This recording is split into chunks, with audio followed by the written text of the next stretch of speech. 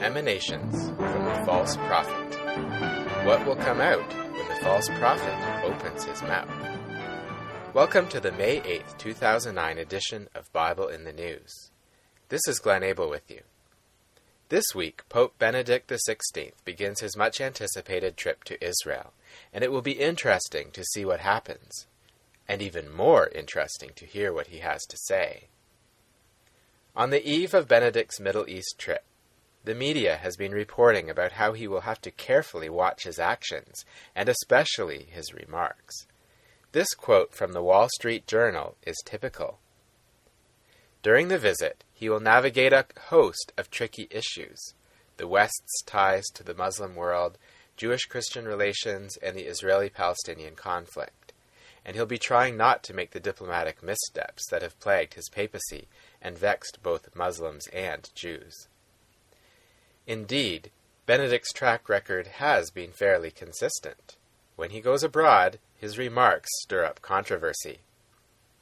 To a casual observer, it may appear that Benedict, like Joe Biden, the current Vice President of the United States, is simply prone to making diplomatic gaffes through careless remarks. Upon reflection, that cannot be the case. The Pope's remarks are carefully prepared and scripted to make a point. Benedict himself loves nothing more than to pontificate on church doctrine and positions. Proof of this can be found by perusing his remarks made during his weekly audiences. The last few weeks he has been drawing attention to Byzantine-era church figures: Saint Germanus, Bishop and Patriarch of Constantinople, and Saint John Damascene. These men are recognized as having developed the theology that makes worship of images acceptable under the right circumstances. Their theology was developed as a response to the iconoclasts of their time, who fiercely opposed the worship of images, like a picture of Jesus, for instance, as being a form of idolatry. In this week's address, he got to the point of his message. It is true that in the Old Testament divine images were strictly forbidden, but now that God has become incarnate and has assumed visible material form in Jesus, matter has received a new dignity. It is astounding to see how many false doctrines have followed on from the false doctrine of the Trinity. We also note the fondness Benedict displays toward former popes and their regalia, being sure to point out the significance of a pair of shoes. His attention to detail is seen on so many levels that it is hard to believe his controversial remarks are simply diplomatic missteps. Clearly, Benedict follows in the footsteps of previous popes of the Holy Roman Empire, of which Daniel saw in vision in chapter 7 as a little horn boasting great things. The Vatican has an agenda and a message which is carefully articulated and delivered for maximum effect. During Benedict's trip, watch for the following stories to develop further. His West Bank visit. The Palestinians had intended to receive the Pope on a stage that was set against the backdrop of the Bethlehem security barrier and guard tower. The aim of the setting was to draw attention to their suffering at the hands of the Israelis.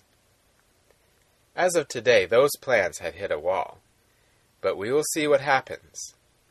He will be giving a speech at the Aida refugee camp there that we can be sure will not be in support of Israeli settlement in the West Bank.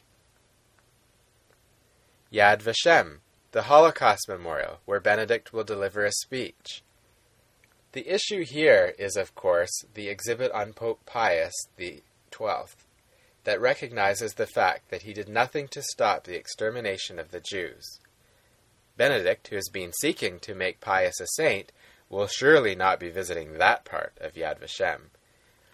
What this former member of the Hitler Youth says during his speech at Yad Vashem is the subject of much anticipation and speculation on the part of the Israelis. We can be sure he will not miss an opportunity to spin his message. And finally, Vatican sovereignty in Israel. Ahead of the Pope's visit, the Vatican has been requesting that Israel hand over title of dozens of holy sites in Israel. According to the Haaretz paper, Israeli President Shimon Peres has been urging the government to yield control of these sites to the Vatican. On Wednesday, this evoked a strong response from the chief rabbinate that this unprecedented historical disgrace threatens the very existence of Jerusalem as the capital of the Jewish nation, as well as a clarification that according to halakhic rule, no Holy Land assets can be handed over to the Vatican. No doubt there will be other stories developing as his trip progresses. The official Vatican message is that Benedict's visit is to focus on peace and unity. During Wednesday's audience, he had a message for the people of Jordan, Israel, and the Palestinian territories.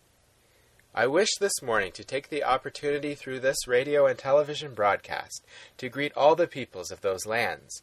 I am eagerly looking forward to being with you and to sharing with you your aspirations and hopes, as well as your pains and struggles.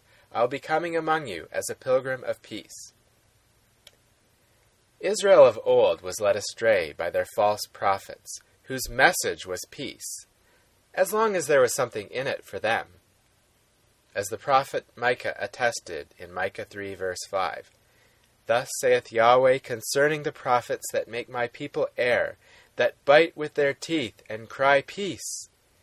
And he that putteth not into their mouths, they even prepare war against him." As we reported a couple of weeks ago, the anti-Zionist message of the frog-like spirits emanating from the mouth of the beast, dragon, and false prophet is remarkably united. Accept the two-state solution, stop settlements, and withdraw the settlers from the West Bank are among the top demands. Scripture is clear on what happens when Israel does not put into their mouths. They even pursue war. Revelation 16 verse 14.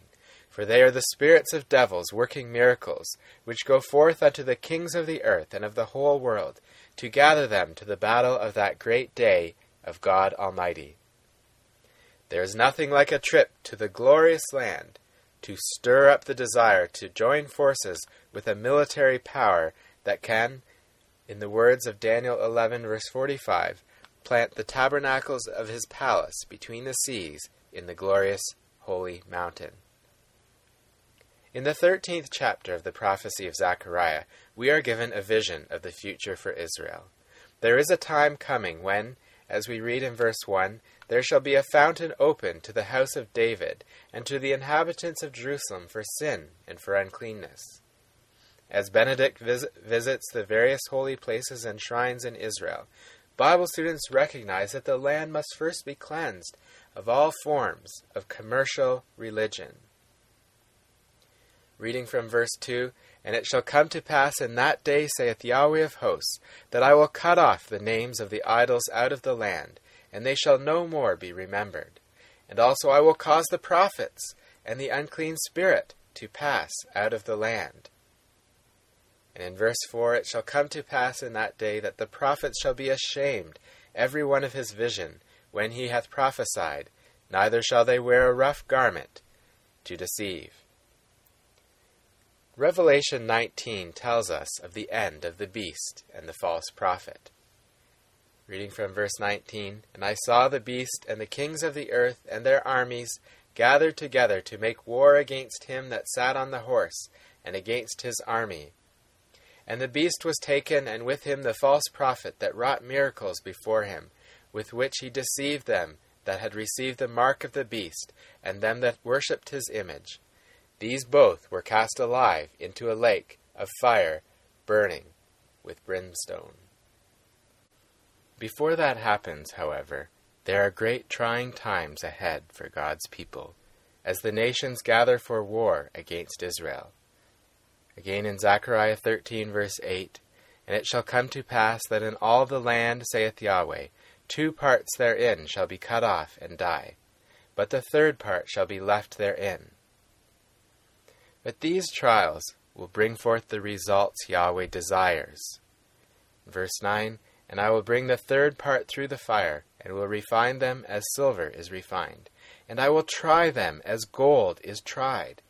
They shall call on my name, and I will hear them. I will say, it is my people, and they shall say, Yahweh is my God. As we see the preparations for these events unfolding before our eyes, our prayer is that of the psalmist in Psalm 122, verse 6-9.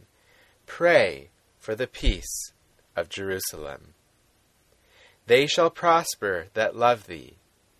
Peace be within thy walls, and prosperity within thy palaces.